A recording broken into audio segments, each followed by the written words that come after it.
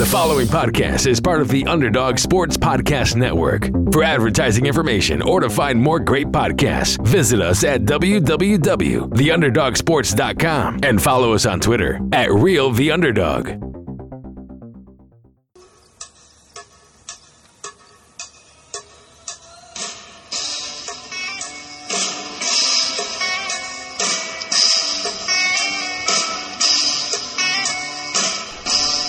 You are entering the Underdog Sports Fantasy Hour with Josh Dunn and Anshu Khanna.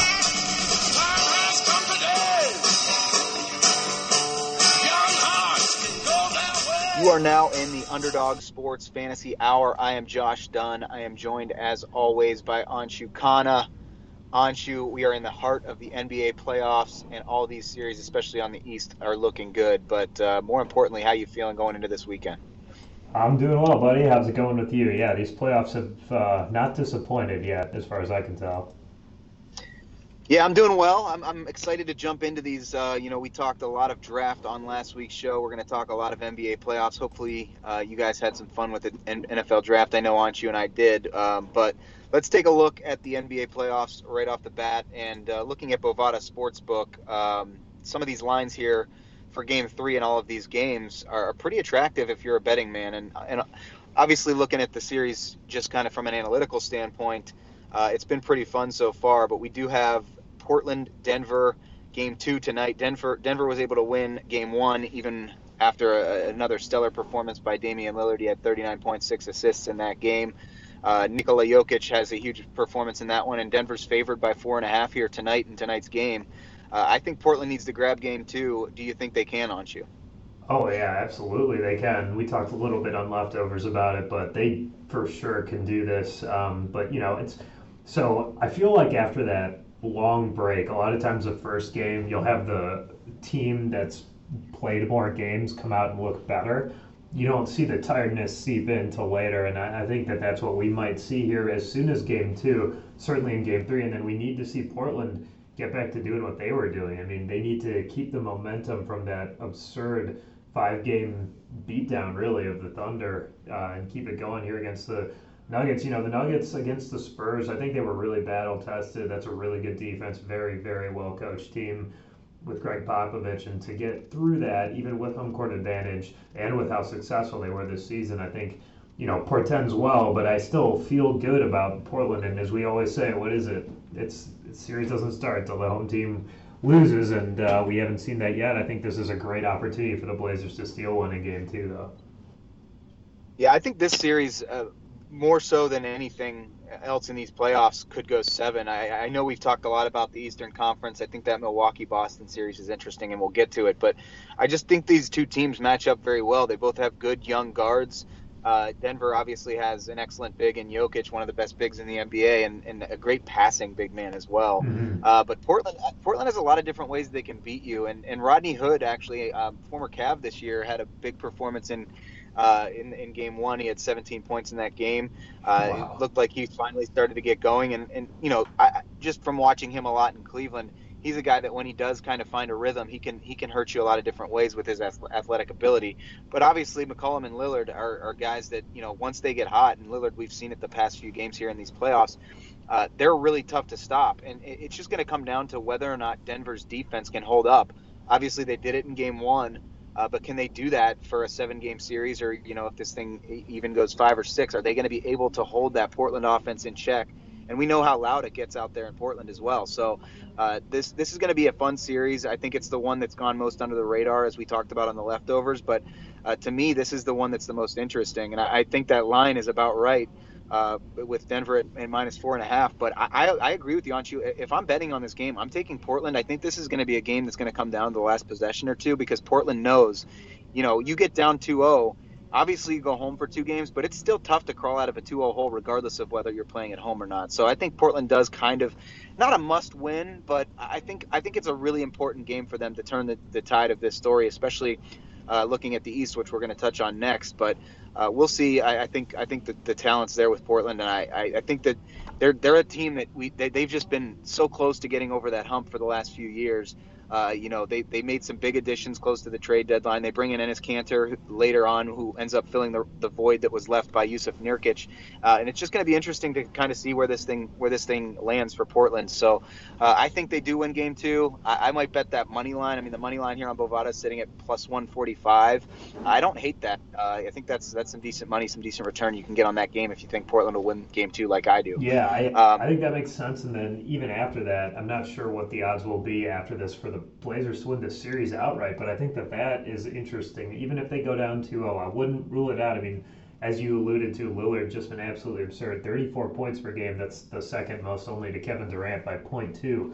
And, I mean, he's been so good, as you said. And I just feel like, look, he's always awesome. But at home, the rest of that cast steps up, and that makes them so much more dangerous at home. He's also averaging 2.2 steals a game, which is good for fifth in these playoffs. So I know it's a limited sample, and I don't love citing numbers with that, how short that sample is, but that's, the fact that he's impacting the game on both ends, is a hugely important piece to this puzzle, because Denver's defense, as you also said, is playing pretty well. So this is an important game, but I don't necessarily know that it's all over if they don't win it. Agreed. Let's move to the East. We promised we would. We've got Toronto and Philadelphia. They're going to play tomorrow on Thursday. Toronto comes in as the road favorite in this one. They're going to be 1.5-point favorites in Philadelphia for the first game in Philly in this series. If you like Philly, the money line for them is even. This is going to be a series, again, we talk about the Eastern Conference and how close these top 4 teams are. I think Toronto ekes it out, Anshu, but Philadelphia's got the star power, and Jimmy Butler came up big in game 2. Absolutely. Yeah, I mean, it's going to be really interesting. Toronto has had the best defense by far in these playoffs as far as points per game goes, averaging only 93 points per game given up, and that includes 2 against these Philadelphia 76ers. So while they did concede a game at home, I do think that they're just way too good. I think that depth is going to prove itself over the course of the series. The more I think about it, and especially after going over that Nuggets-Blazers series, which I think is very, very tight, I think that this might be the most lopsided matchup. I mean, I think it's crazy to say, but it feels that, Toronto is clearly the better team. They go on the road now to face Philly, and I think that their depth and their defense is going to wear down the Sixers. And I just think the Sixers are way too volatile. So I like Toronto in 6, and I really like them in this game, too, with the points. Yeah, that's a really good word for Philadelphia, volatile. I mean, you look at what they did at the trade deadline, adding Tobias Harris. They add Boban Marjanovic. I mean, these are 2 big additions, and Tobias Harris has been great, but it seems like they just have not proven to be cohesive yet. They just haven't gotten to that point. And I feel like with the stars they have, they should figure out a way to be cohesive, and they have the talent to compete with Golden State, probably more so than any other team.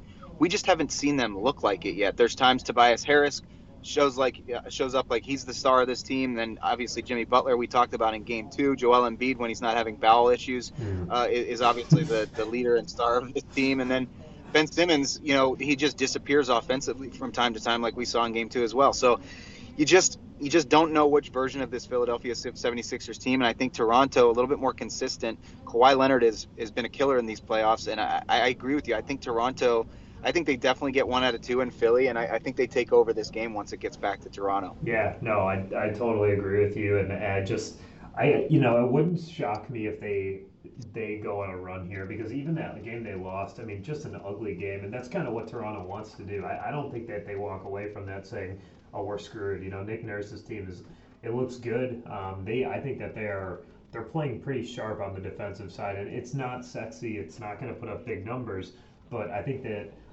That what you said, that this Raptors team totally capitalizes on teams that aren't cohesive, the word you used. So I think that this matchup, the more I see, the more I feel better about the Raptors going and putting them away. All right, what about your boys, the Milwaukee Bucks? They even the series after a great performance yesterday from Chris Middleton. He hit 7 threes in that game. Milwaukee ends up winning that one against Boston in blowout fashion. They come in to Boston in game 3 on Friday. They're going to be 2-point underdogs on the road as far as Bovada is concerned. I know you love Milwaukee coming into these playoffs. I know they were your pick to come out of the East. Boston looked really good in Game 1, but Kyrie Irving with a horrible performance in Game 2. Obviously, you don't expect him to play that bad and miss that many shots, but is Boston going to have enough against your Bucks? It was really interesting because I didn't think Giannis played particularly well in Game 2 either, but especially in the first half, but the way that his team picked him up, that is the signature Bucks. And, after Game 1, Budenholzer and all those guys to a man said, we just got to be ourselves, we just have to, we're not going to make sweeping changes even though we got blown out on our home court. We're just going to stay the course. We have the best player in the league, talent-wise. I mean, we should be able to get this done. And, the supporting cast really picked up Giannis, and I think that, if Malcolm Brogdon makes a comeback here late in this series, that would be huge for them because, Sterling Brown has given them absolutely nothing, if not negative, and I mean, they could really use him. But Eric Bledsoe defensively has been great. He really was good against Kyrie Irving that game. And, they just got to hit their threes. I mean, you can't expect 7 threes out of Middleton and another, 3 or 4 out of Brook Lopez. But I do think that, they're a really strong group that I think that their pace is going to be a problem for the Celtics over the course of this series, even though the Celtics have a very deep team, maybe the deepest team in the league, honestly, top to bottom. But, I don't like the matchup for the Boston. And I think that even though they're doubling and tripling Giannis, this Bucks team isn't the same as the ones from years past. I just think that they have enough shooters around him to get through this series. So while I don't know that they're going to win Game 3 or 4, I do think that the Bucks are going to ultimately squeak this one out, although it's a pretty tight series. Yeah, I don't think Marcus Smart is due to come back in this series. I think they said he could be back for the Eastern Conference Finals. But if he did get back a little earlier than expected, who do you think makes a bigger impact with a return from injury between Brogdon and Smart? That's a great question. It depends on, I guess, I just think Brogdon as a shooter is so important to them. I mean, Smart comes back. He is such a good defensive player. You could use him on Giannis up top and then run, wear Giannis into the ground by switching off to Horford, who was amazing in Game 1 against Giannis. So, I mean, from that perspective, the more bodies you throw at a great player, the better it is. I mean, you saw that for years with LeBron. I mean, I think that from that perspective, yeah, it definitely helps them probably more than adding Brogdon to the Bucks. But at the same time, Brogdon would be like that. Either of those guys would change the complexion of the series completely as far as matchups go, I think. Yeah, I really hope we get a Milwaukee Bucks Toronto Raptors Eastern Conference Finals. Yeah. I would say that would be a more exciting Eastern Conference Finals than even the ones I watched with my Cavs playing in it. So really excited to see that if it does come to fruition. But would have loved to see with these two LeBron series in this East too, by the way. Yeah, he should have stayed. And also, you talked about the Bucks. I mean, I mentioned Rodney Hood and the success that he had. George Hill also hitting a buzzer beater right before halftime for the Bucks, and he's had some big moments there in Milwaukee. It's good to see some guys that are playing in the playoffs that should have probably stayed on the Cavs if LeBron stayed there. But obviously, with LeBron going to LA and watching the playoffs from his couch, they end up playing for other teams here competing. So it's fun to watch. But let's finish with the Golden State Houston series. This one goes back to Houston with Golden State up 2-0. And I don't know if you saw James Harden's eyes, but he got hit in the eye early in the first half of that game, and he was playing with a lacerated eyeball. And that could affect him. I mean, even he was up there shooting free throws, and he's squinting and not able to see anything. I don't know how much it affected his game. He did play better in the second half, but Houston is up against it, my friend. And this Golden State team, we talk about how many ways they can beat you. They did lose Boogie Cousins. The depth isn't there like it has been in the past, but they just have that starting lineup is going to be very, very difficult to get in front of. Yeah, we saw how good they looked in Game 2. They're the full array of their abilities, and again, not even with Steph Curry really doing much. I mean, if you look at the top scoring leaders in these playoffs, Steph is way down the list. He's not even in the top 25. So, he's basically been totally neutralized. I mean, he's definitely not been the guy he normally is, but in his wake, Kevin Durant has just stepped up and been so good. 34. I'm sorry, Steph's averaging 23, but that's still nothing compared to what he normally does. 34 for Durant. He stepped aside. He's spacing, and Durant is just destroying these Rockets in the mid-range game. And I mean, he's been unreal for a great all-time great player. We're watching his absolute peak. So just tough for me, even down to even down 2-0, I still feel like this is looked uglier than even the series total has looked for the Rockets. I know that the refereeing was a little questionable in game one, but in game two they just got blasted. So especially towards the end. So it'll be different on their home court. But you're right. I mean, how does this eye issue affect Harden? Is there are other pieces. Are they going to step up? We saw Eric Gordon have a huge game one. Is one of these guys, Capella, Gordon, is Chris Paul, who's going to step up in game three, game four? Because they have to go back to Oakland tied at 2, or else this thing is definitely over. Yeah, and Bovada actually leaning toward Houston winning game three. They've got them as 4-point favorites back in Houston. It's going to depend. I mean, they do have a 3-game break before this next game. They won't play again until Saturday. Obviously, that helps the Rockets trying to get healthy again with Harden and some others who have been banged up. This is as much as I think it's a must win. I think you have to win game three, and I really think you have to win game 3 and 4 if you're Houston. I don't think you can go back to Oracle. Down 3-1. I don't see the Warriors blowing a 3-1 lead like we've seen them do once before. But I think that if Houston doesn't get both of these games at home, that'll be it for Houston this year. And that might be their closing of their window against this Golden State team if Golden State stays intact this offseason. Obviously, we've talked a lot about the fact that they could be breaking up. There's speculation that Durant's going to go and start another super team elsewhere. There's been talk about things not staying intact the way they are now, but it's going to be a fun to see what happens this offseason if they do end up winning it all again, because if Golden State stays the way they are, I go back to not caring about the NBA. No, they're not. But I will say the window has closed though. They do not look as dominant as they've looked in years past. Agreed. Even in these series against Houston. Houston has not played that well, and they lose by 4 and 5 or 6 respectively. So Houston can do it. I think their home crowd should help. Getting healthy should help. They need this game, and I think they'll rise to the occasion at least in game 3. Game 4 is going to be a tougher call. I'd like to see what happens in 3 first. Yeah, same. What does a Rockets series win look like to you? Like what things have to happen for Houston to beat Golden State? Either on both. I mean, I think Harden has to play better at the beginning of games.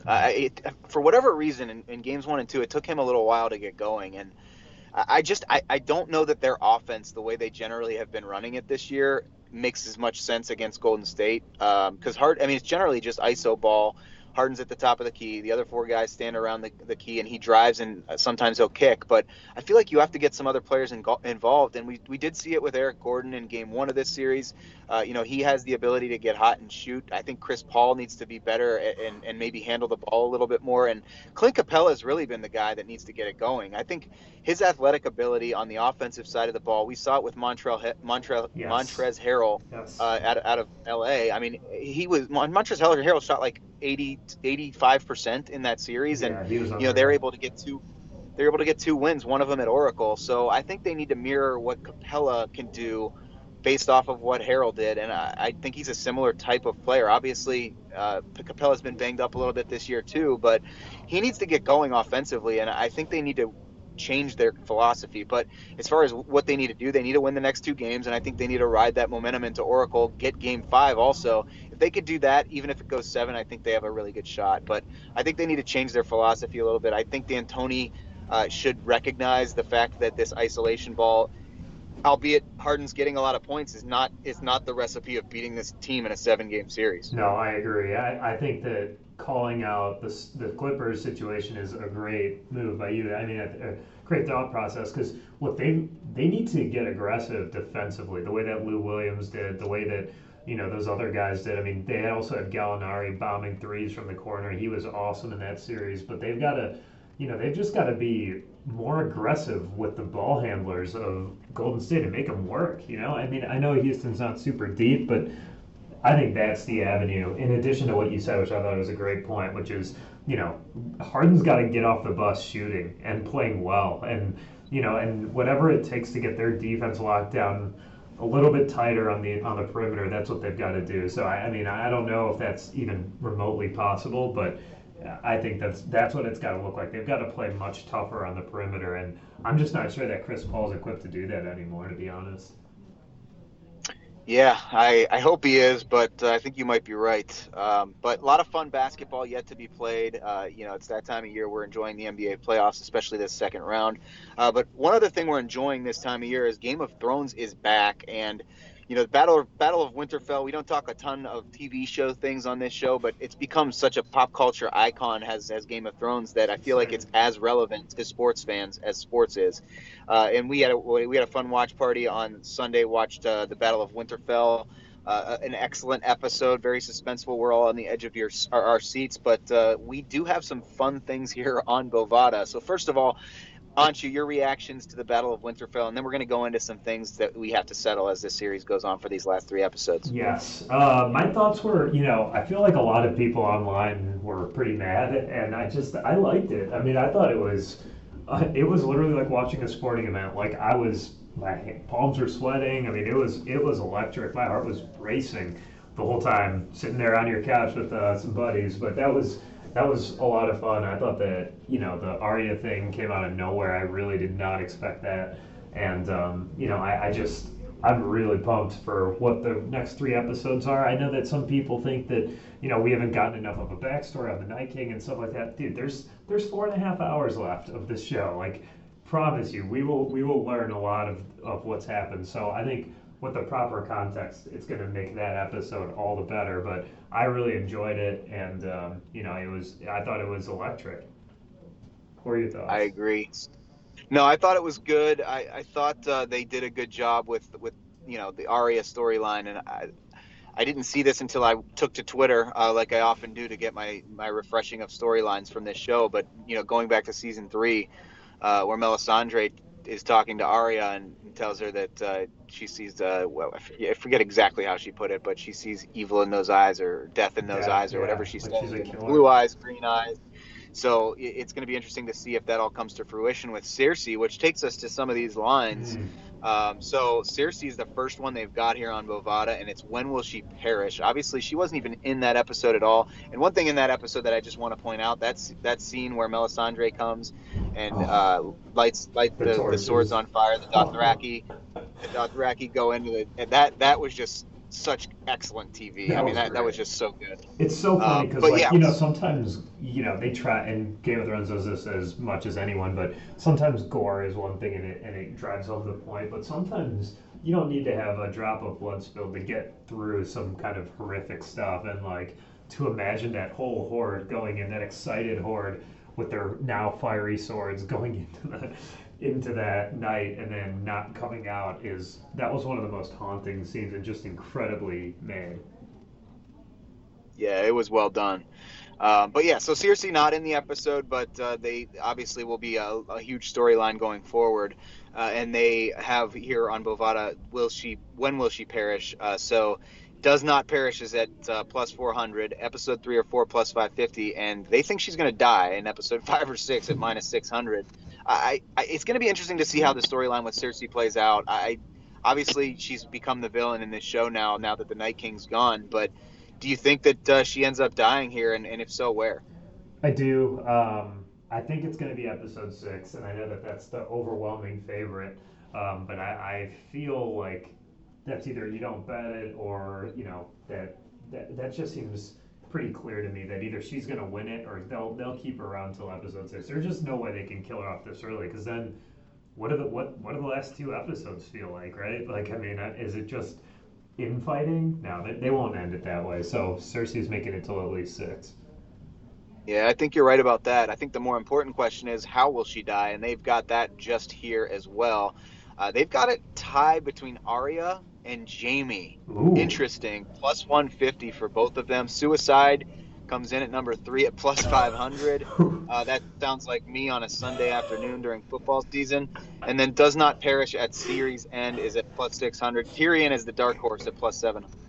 I love the Tyrion odds from Bovada there because the I don't think that this theory is out there from the show, but I know that the book said that she will die at the hand of her little brother. That's a prophecy, but it's unclear which little brother will do it. And also, Arya, obviously, we know puts on other masks all the time, and I wonder if she ends up taking Jamie's. So I think that Arya is a pretty good bet. I think any of those are, but if one of those three are going to be it, I'll take the one with the value, and that's Tyrion at plus 700. That would be a fitting end for Cersei. Interesting. I need to nerd out as hard as you have and read these damn books. It seems like. Yeah, I What just read about? it. Yeah, that's. They've got some kind of fun. Who will perish first? They've got Bronn and Varys. Odds are pretty close. They've got Tormund and Brienne of Tarth. Oh, They've got Tormund as the odds-on favorite there. surprised he made it Gilly this Hot far. Pie. What's that? I'm surprised he made it this far.